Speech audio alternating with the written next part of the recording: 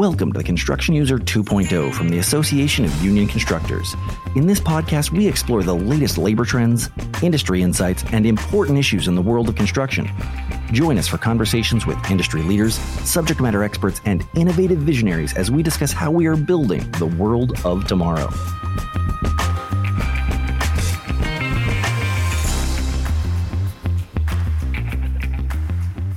Today's guest is the Executive Director of the Construction Labor Research Council. CLRC is the nation's foremost source of labor cost and related information of the unionized sector of the construction industry. Before coming to CLRC, he spent 14 years with the Tennessee Valley Authority, where he conducted extensive market studies on wages, salaries, and benefits, and led all the compensation-related negotiations with the construction trades and other unions. He has his doctorate in industrial and organizational psychology and is a wealth of knowledge about all things data in the union construction industry. So please help me welcome Carey Peters. Okay, welcome, Carey. Thank you so much for joining us for the third time we're breaking down the quarterly settlements reports. How have you been? I'm doing great. Glad to be with you again, and thanks for having me. Absolutely. Now, you, as not a first-time guest, you are aware of my first ridiculous question, but I was wondering if you have any new songs been stuck in your head recently? So, songs, not, I was wondering what your question would be. It's a little bit past now, but it's one of my favorite songs, still a Christmas song. I only listen to it pretty much at Christmas time, but I do like Oh Holy Night. Okay. And so I listen to that a lot. Believe it or not, you can get into Spotify and get probably 50 covers or more for that song. And so I listen to that one a lot. I know we're in early February now, so that one's kind of wearing out. But it's a good song. It's one of my favorites. You know, it's funny is I have so many Christmas songs in my different playlists. It's when I put like randomize on, I'm going out running or riding or driving around. Trying to keep Christmas music out of my playlists the rest of the year is actually a real problem. Like So yeah, I get that. Having a Holy Night in February, not weird at all. Real quick, so the settlements report has come out. This one's the first quarter, a little bit of last year, kind of the first of this year. What are we hearing? What are we seeing that people should be aware of? Exactly, and what this issue does is the really the year end one for 2023. So during 2023. We're accumulating settlements as quickly as we can during the year. And then in late January, we are basically done with the 2023 settlements. And we don't have really any 2024 settlements. By the way, almost all negotiated settlements in construction occur in June. Is it June, July, and August, or May, June, and July? I forget, but right there in that time frame, in the late spring, early summer time frame, is when over 3/4 of those come due. So there really are almost none in January. So this report is a pretty good review of what happened in 2023. Okay, yeah. So this one proves less of a first quarter for 24, but we now have a real clean, clear picture of 2023 that we can look at the whole year. Right, and what'll happen is when people do ramp up their bargaining, maybe even summer in April. I'm always humored, Kirk, when there are a few contracts that have April 1 as their effective date, and I always say, well, should you move it to April 2 so no one thinks it's an April Fool's joke. But anyway, that's a different issue. But that's about when they start. And so they'll certainly look at this report. When I'm out at conferences and meeting people, often people will say, well, we really appreciate that CLRC report. We look at that before we head into our negotiations and use that as a real kind of an important point of reference for their bargaining. I will tell you that I sit on a few different committees here at Talk, and I had brought up the CLRC settlements report this last committee meeting at our December conference, as well as the conference that we had previously in September. And both times people made comments to that about how valuable they found the insights and how much it helped guide them in their ongoing negotiations. Well, I appreciate you telling me that, and I always love to hear that. And there aren't any competitors. Nobody wants to do what we do. I don't know, Kirk, but I guess if you are in construction and maintenance work and you want to know what's happening with union craft rates, there's not many places to go except us, and we realize that. And so we take our role very seriously and do our absolute best to make sure we're putting accurate and reliable data out there for people. No, and again, it's awesome. It's great to have a corner on the market like that. So let's start breaking. What did we learn in 23? We have a good, overall year. What were the trends in 23, and what is that going to mean for us moving forward? Sure. By far the biggest trend is just the rapid increase in the size of settlements. So, they're almost always or are always increasing. It's just the rate of increase. So in other words, did they grow by 1/10 or 0.2%, which is kind of the case, or maybe half a percentage point, which was the case for quite a while, or did they grow by a whole percentage point in a year? And that's what has happened in the recent past. So to be more specific, in 2020, the average increase was 2.8%. Again, that's the average. We joke an average is kind of like the statistician had his head in the freezer and his feet in the oven, and he said, on average, I feel just fine. So we're reporting the average, and there'll be some higher and lower. I think all your viewers realize that.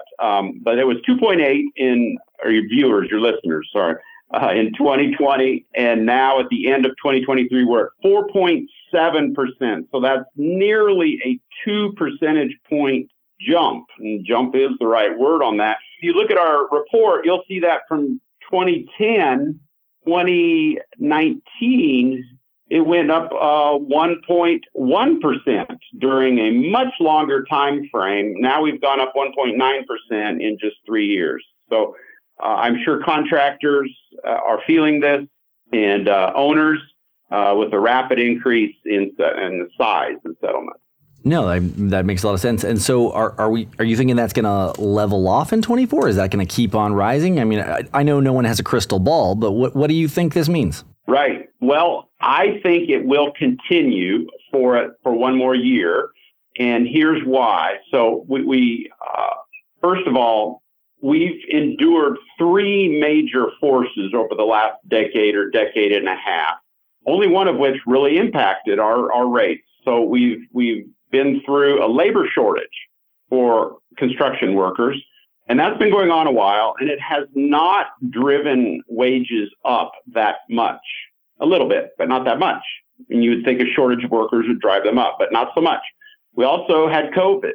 COVID it didn't drive wages down, but it slowed the rate of increase a little bit. Huge, societal factor that we went through.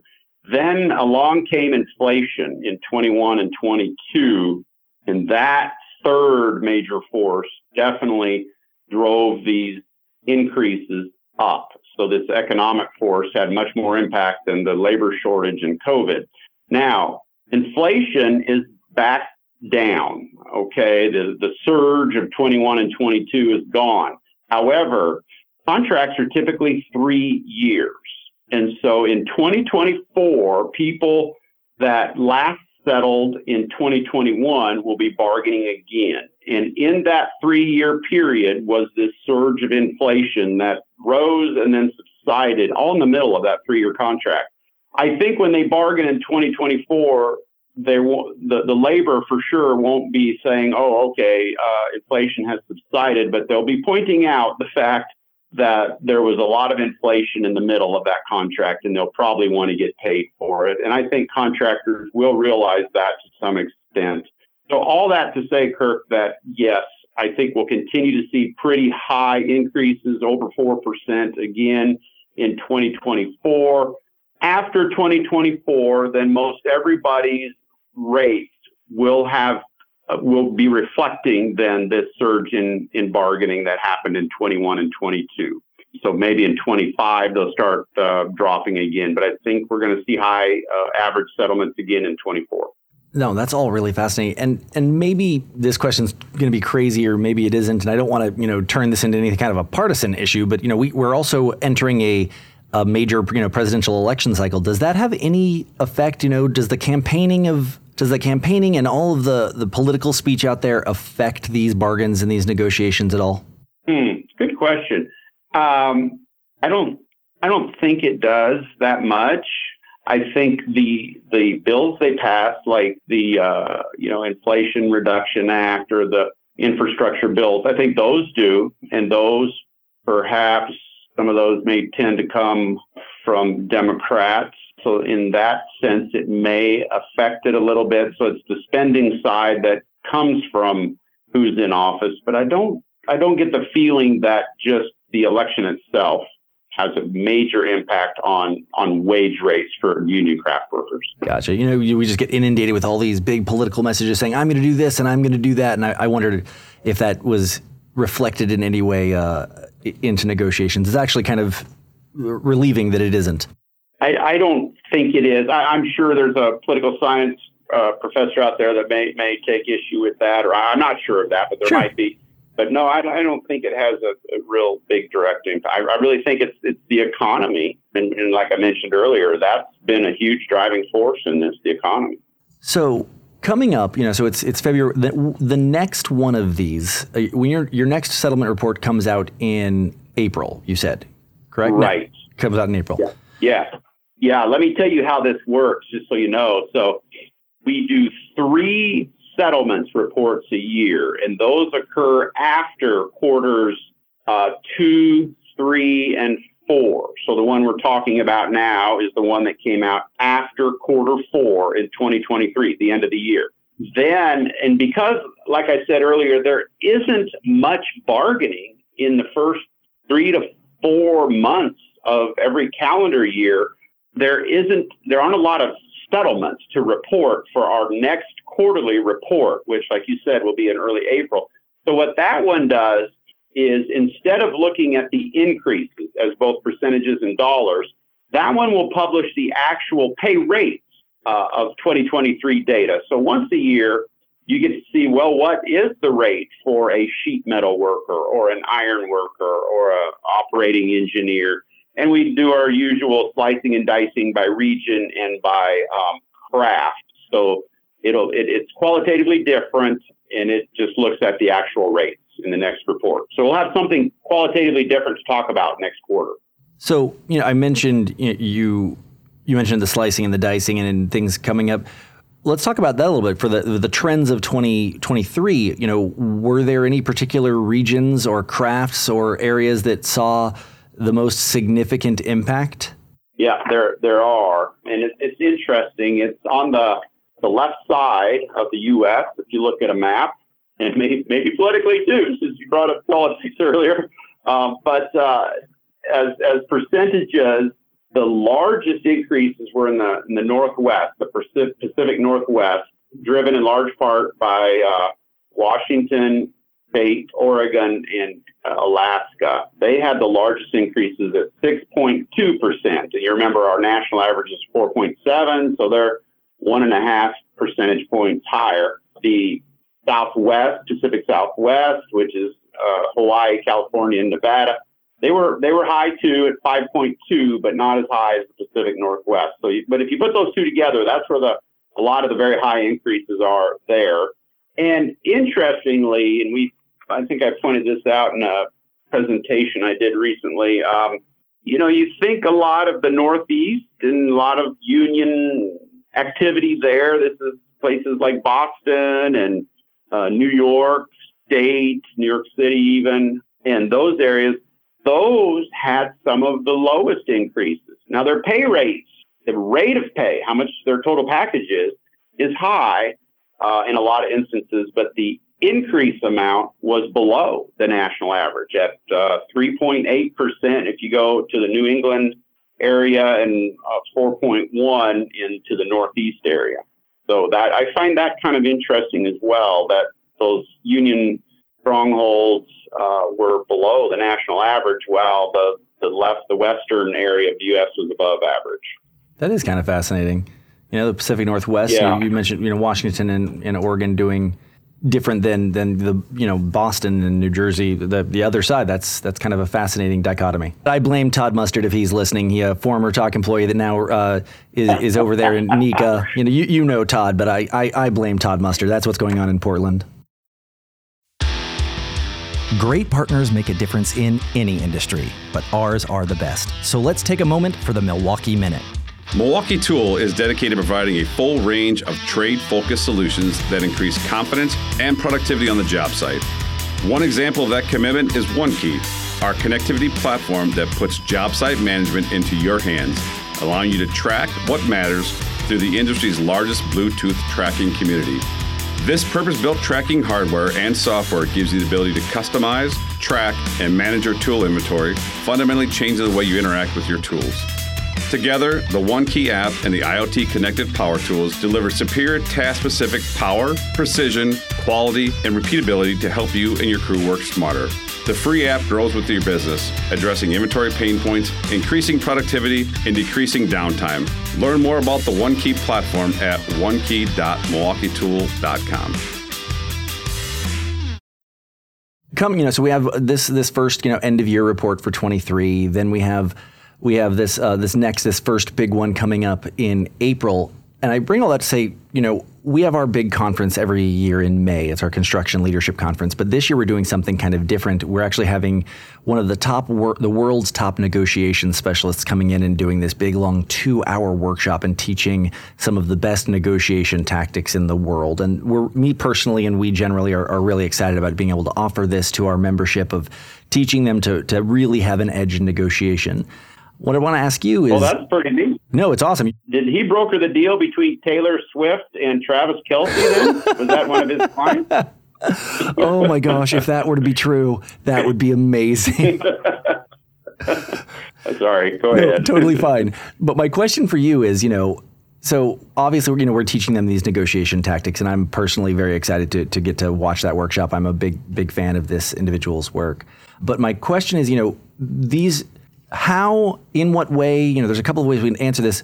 How do these numbers in these settlement reports empower the membership, the people that have this report? How does it better put them at the negotiation table? How are these numbers useful, how are these numbers useful to them when they enter the bargaining table?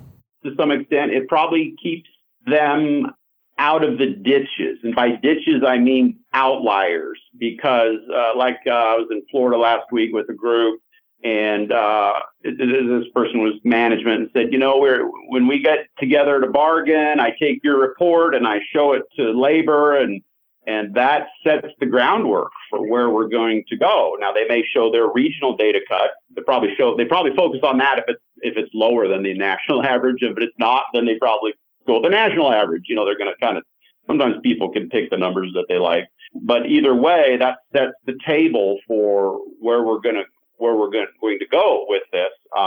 And so I think it kind of pulls people toward the mean and keeps them out of the ditches. And again, by ditches, I mean outliers. I will say this also, CLRC, outside of this report, which is at no cost to anyone that gets it, by the way, it's paid for by Talk and 11 other sponsor associations for CLRC. They're the funding of it. But we also do many other reports that people often order, chapters. Occasionally a union will order a report, but usually it's a management chapter of one of our other sponsoring associations, like, say, MCAA or NECA, and they're getting ready to bargain. I got an email this morning from a SMACNA chapter for sheet metal.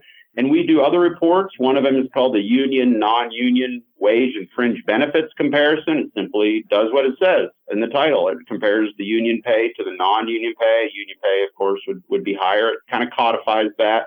We do another report called the Benchmark Report. We have one called Contract Costing, we've done this for Talk, by the way, on the NMA a few years ago, just to look at the costs of language in the contract. And then a new one from a couple years ago is called the Contractor's Cost Conundrum. So I didn't go into detail on all those, but these are other reports. It's data that people can bring to bargaining to give them a grounding as to, well, what does the market bear? What is happening out there in society? Instead of just coming in unknowing about where should we start? Is it 0.5%? Is it 10%? You don't even have a grounding in that.